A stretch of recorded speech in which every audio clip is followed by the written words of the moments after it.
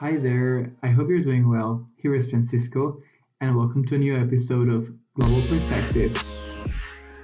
Today we have a very interesting interview with Larissa Basso.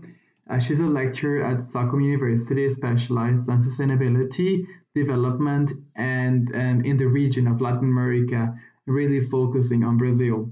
So we have a lot of interesting questions prepared for her. We're going to have a really good discussion on sustainability and sustainable development, and specifically on the energy transition in Brazil. So, just enjoy the interview and thank you for listening.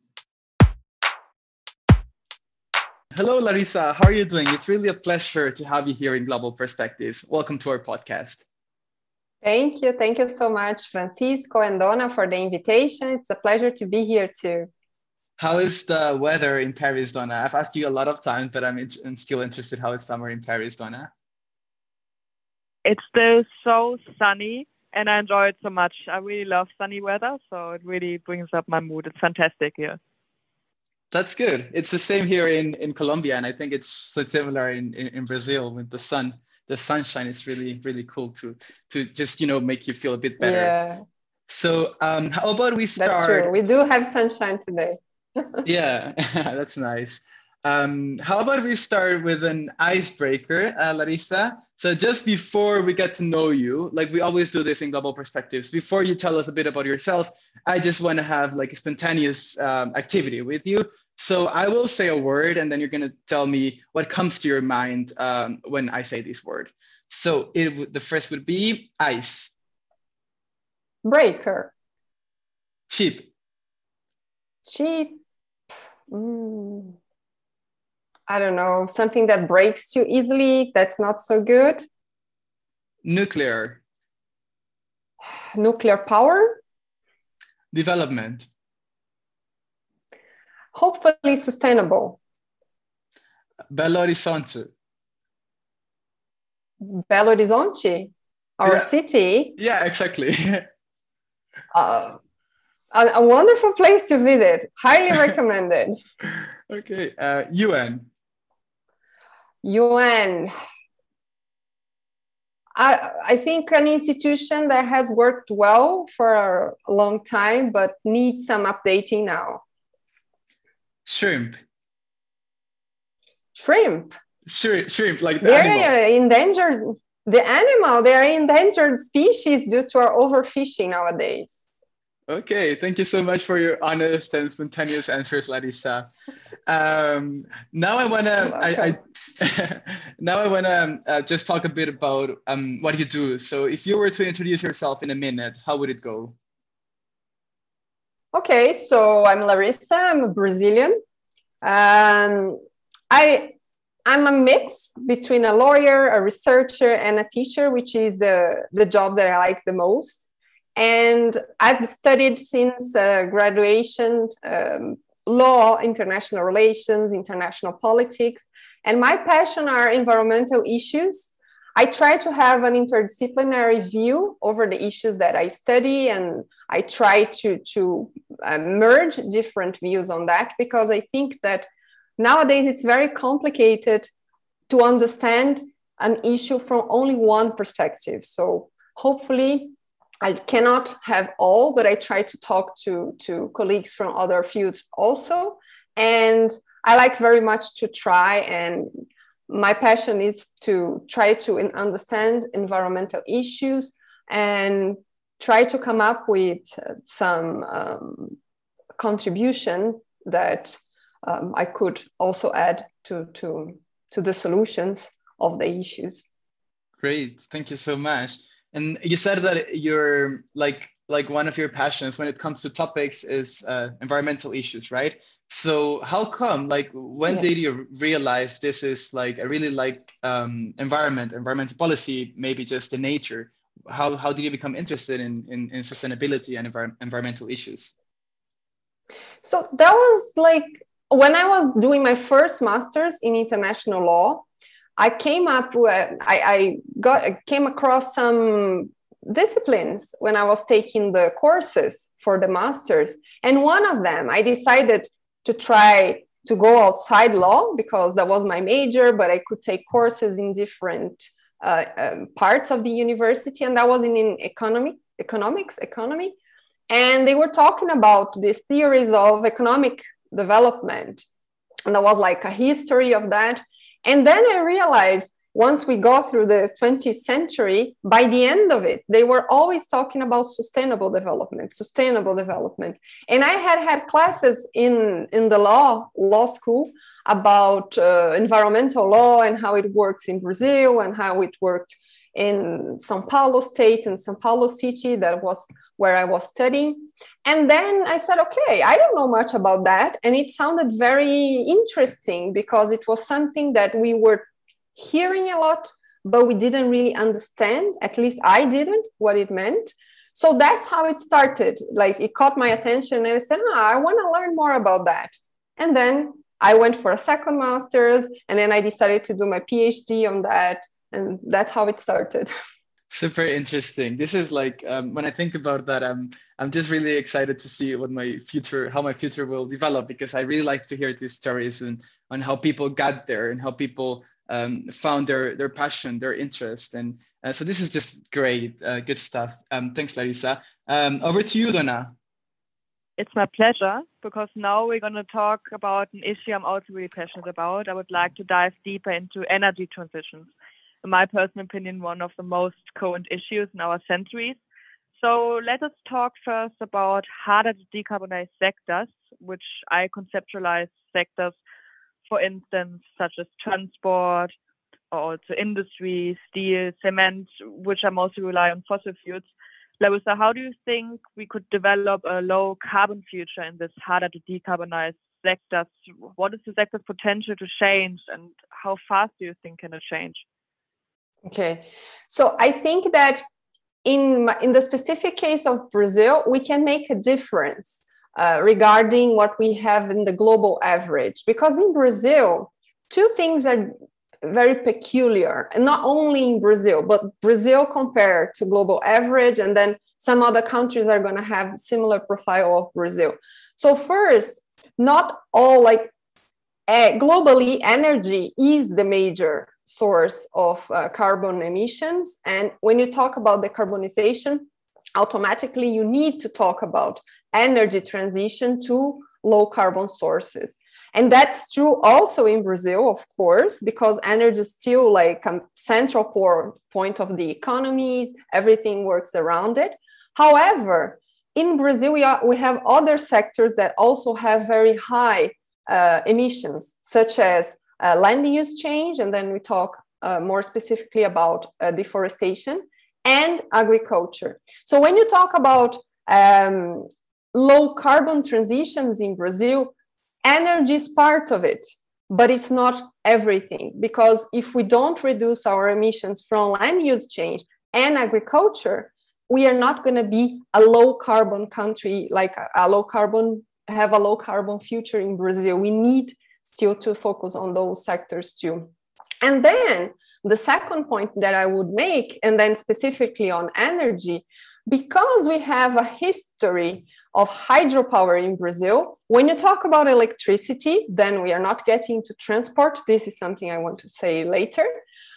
We are actually a lot more low carbon than the global average again. We didn't have so many fossil fuels in our electricity matrix. So even though we still have to change, because what's happening in Brazil is actually the opposite. We are reducing the participation of low carbon sources, because right now it's very difficult to have more hydropower for other reasons that we can talk about, that include even sustainability regarding biodiversity, for example, or social impacts. But it's very hard to have a new hydropower. And we started having more thermal power plants. So we're going in the opposite direction of the world. But if you get like the total amount and compare, we are much ahead. So we are kind of have a clean electricity matrix in Brazil. And then what is really peculiar is that on transport, we do have ethanol, but we are so much structurally, I think we are lagging behind other countries, because we have ethanol, but most of our freight is done by roads And those trucks that are not efficient, they run on diesel. So there are a lot of things that when you put together, they don't make sense. So I think the first thing I would say about these low carbon transitions in Brazil regarding the sectors is that we need a plan. We don't have a plan right now. Things are moving as they used to move because of decisions that were taken in the 20th century. And we still didn't update those decisions to put the country on track to be low carbon. We are just there because of some things that happened before. So I don't know if you want to make some more specific questions, but that would be my overview about Brazil. Thank you so much for this overview. I've learned a lot of new stuff. I was also wondering, what is your opinion maybe on hydrogen? It's like this new topic. It's like here in Europe, pretty hyped. So I was wondering, what is your opinion on this fuel? And do you see it in America also as an option for transport or more difficult? Because I'm not sure if you need to import it or either export it. You mean hydrogen, right? The green, blue. Exactly. Okay. I think we do have, it's a topic that is also being talked a lot here, but I think that our challenges are, we have other challenges that come first. First, for example, if you want to create a low carbon, for example, in transport, in my opinion, we cannot be so dependent on individual transportation. I don't think that's sustainable in the long run. So yes, it would be great to have the hydrogen technology.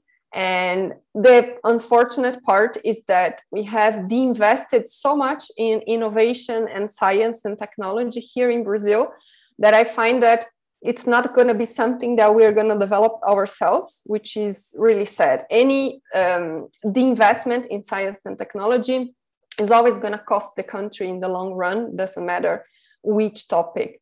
But I think that in Brazil, we would become so much, like we would advance so much in this low carbon direction just by having, for example, multimodal transportation using more the hydroways and trains to transport freight, and in cities to have a better infrastructure of public transit.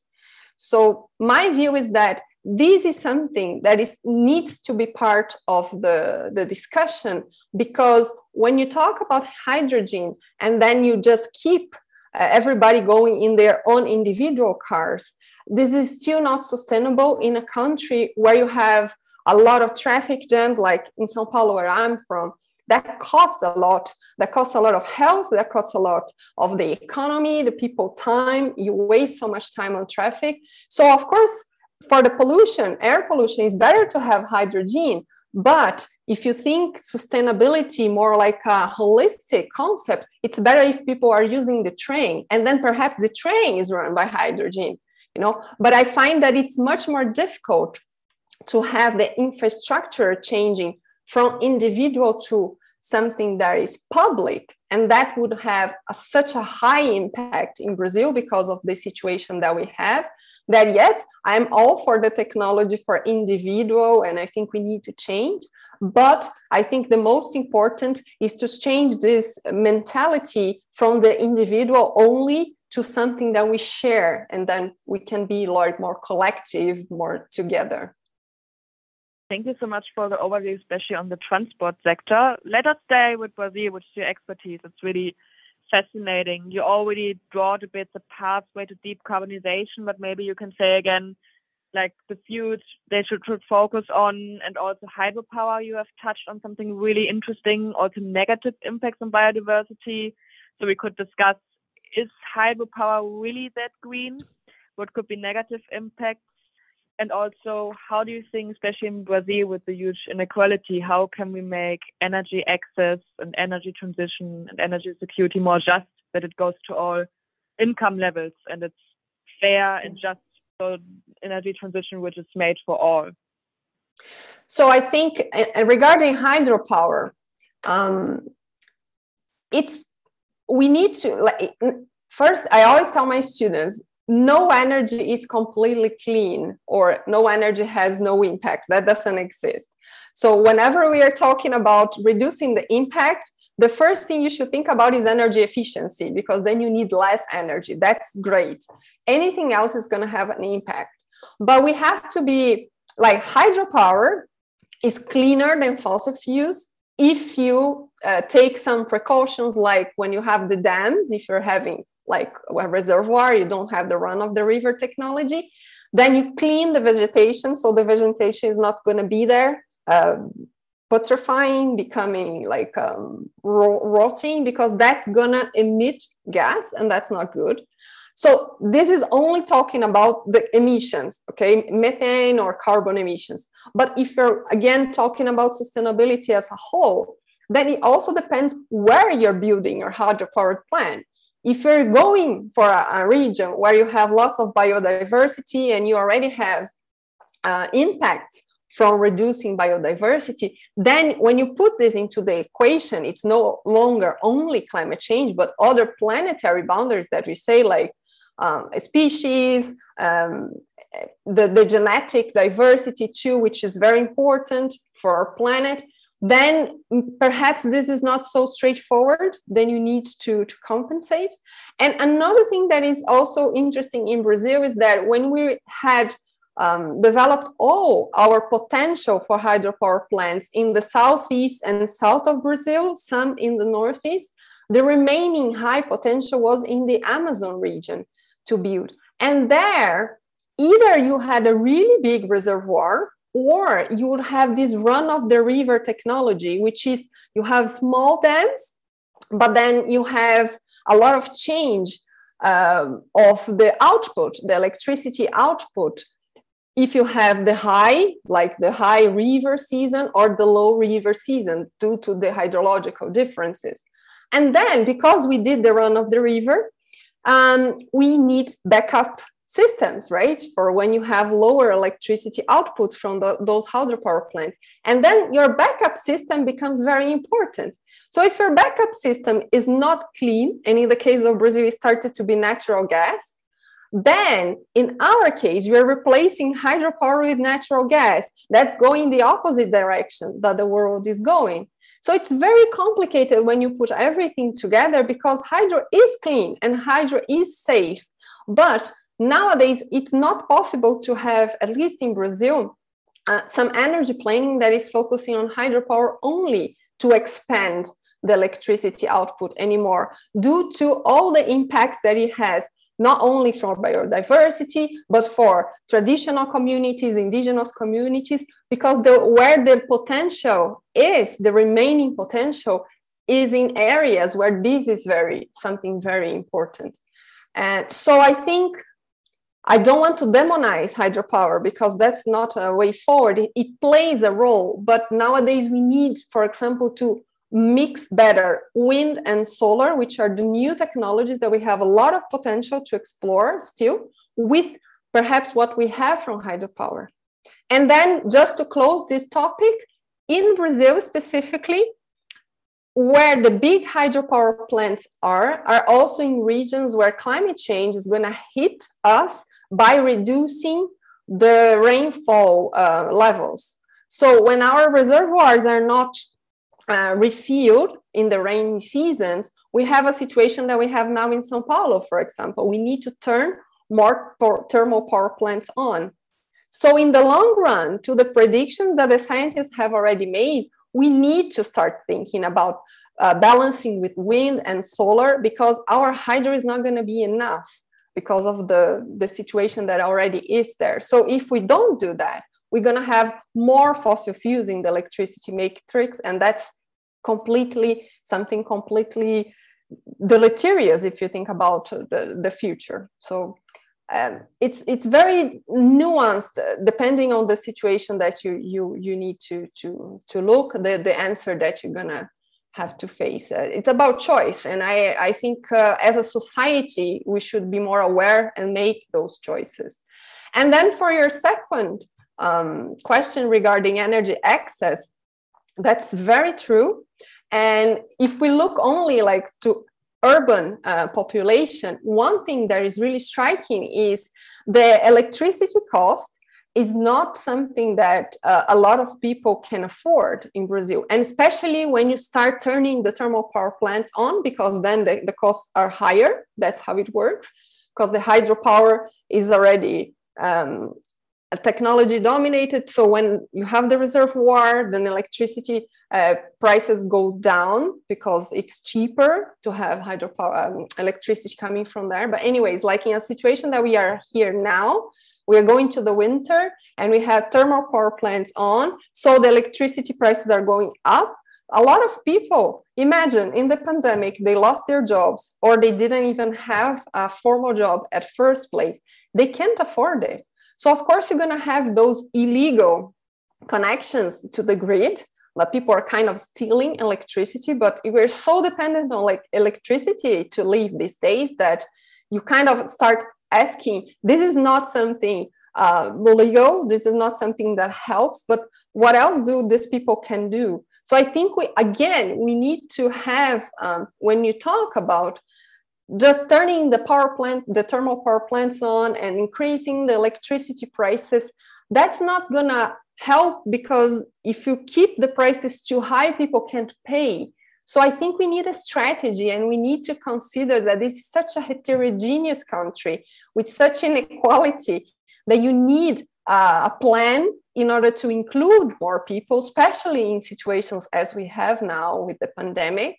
Otherwise, why you're doing this and you're just dividing the population and putting one group against each other? And that's never going to help if you try to build like this common future together.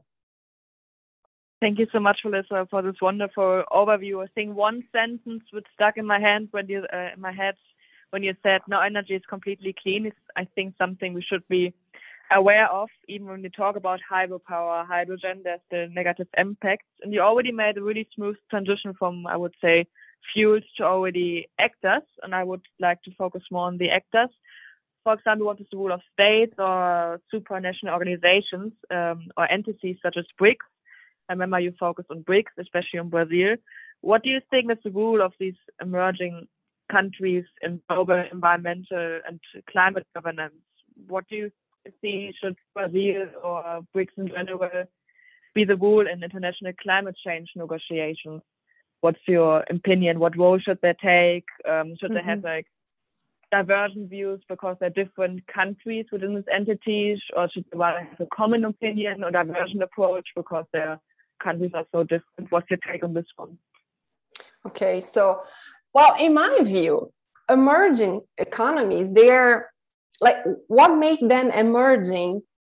Maybe not so much the fact that they are really emerging, because we can debate that. Some people are going to say, yeah, they were emerging, but they're not so much poor, so maybe not. But one thing that they have in common is that they represent countries that are very heterogeneous inside. So those societies in each of those countries, you're going to find groups that are very different, not only in racial composition, but also in the opportunities that they have in their lives, the capabilities, if we want to use the term that it comes from the Amartya Sen idea of having people able to live the life that they want. So all those countries, they are very heterogeneous.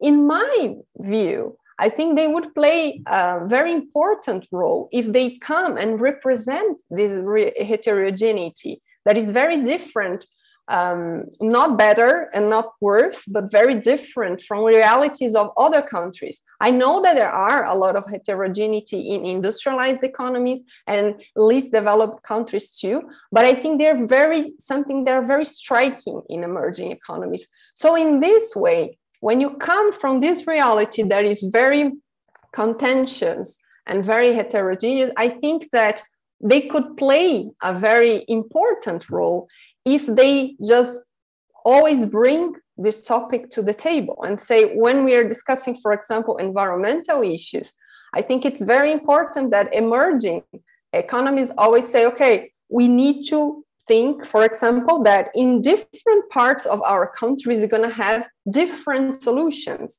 that one size fits all solutions, they're never going to work in countries that are as heterogeneous as the emerging ones. So we need flexibility And you need sometimes different approaches to policy making or to policy enforcement if it is to be something just, because it's not going to be something just if you have a policy that is applied the same way to every different group, because they are very different between themselves.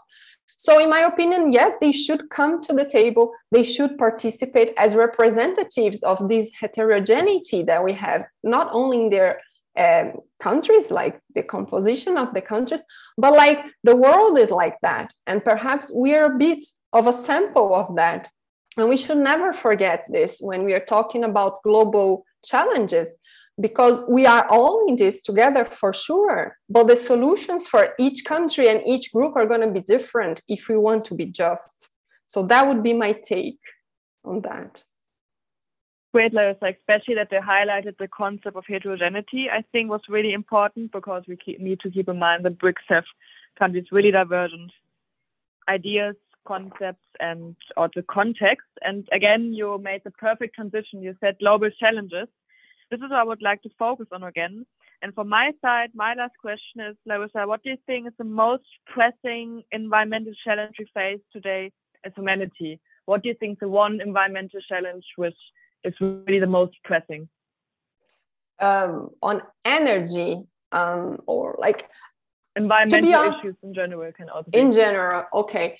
I think that we have lots of different challenges, but they all come together in one. We have already developed a lot from research, the concept of planetary boundaries. So we know that the Earth system, it works together. So everything is related. Energy, climate change is related to biodiversity. If you change the concentration of nitrogen and phosphorus because of fertilizer, that is going to acidify the ocean. And I think the most important thing is to realize we as a species, and again, we as a species, I'm overgeneralizing, because then we would need to go inside this species, the human species, and look which groups have a different contribution to that. But in any way, we became so powerful as a species that we are affecting this global equilibrium, if we want to say, that we had before. And sometimes by trying to fix one thing, we are making the other thing worse. So I think even though this is complex, we need to start thinking about solutions that take into consideration the different planetary boundaries. So it doesn't matter if you fix only climate change, but you kill all the biodiversity, that's not going to work. You need to consider biodiversity, you need to consider the ozone layer, you need to consider those things together, because they're all part of a balance that we need.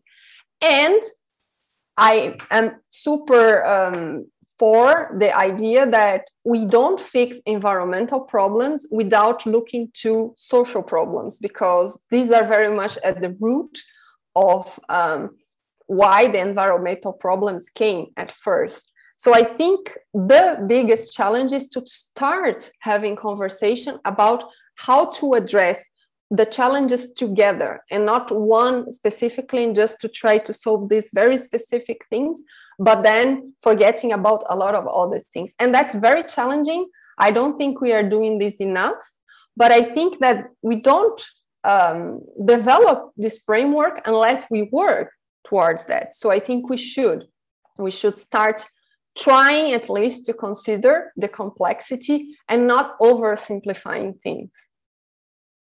Again, Larissa, a lot of concepts I will take home today: planetary boundaries, global equilibrium, and also the link to social problem. It's a really wonderful way to end the podcast. And from my side, Francisco, would you like to take over? Thanks, Larissa, for this very interesting insight into the topic of your academic expertise. So I have another question, like a final, rather academic question, but I'm also going to mix it with opinion-based question. And that is, there's always this discussion between shall we have a radical change, or shall we transition through different steps? So slowly transition into a more sustainable society. And for me, it's a bit difficult to think about as a transition that is not radical today, because the challenge that we're facing is, for me, quite radical. So my question is, how relevant do you see radical change as the way to transition towards a truly sustainable society?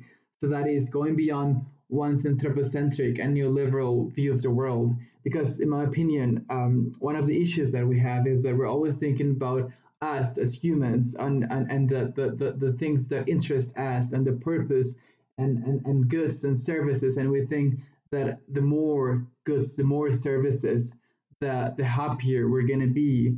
And so this relates to both neoliberalism and neoliberal way of thinking, and also an anthropocentric way of acting and doing things, relating ourselves with the world. So, I just want to hear from you. Do you think that radical change is what we should aim at, or and how can we really change being based in these societies that are deeply detached, I feel, from a holistic way of understanding nature and our societies, and really understanding sustainable development and as something that is environmentally, socially, and economic sustainable. Is it clear? Mm-hmm.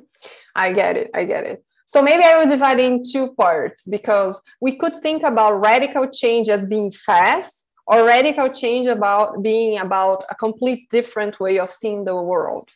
So if you talk about speed, I would say that that is really hard, because even revolutions, when they take place, they usually don't solidify unless you have a lot of time between the event and then, the new reality.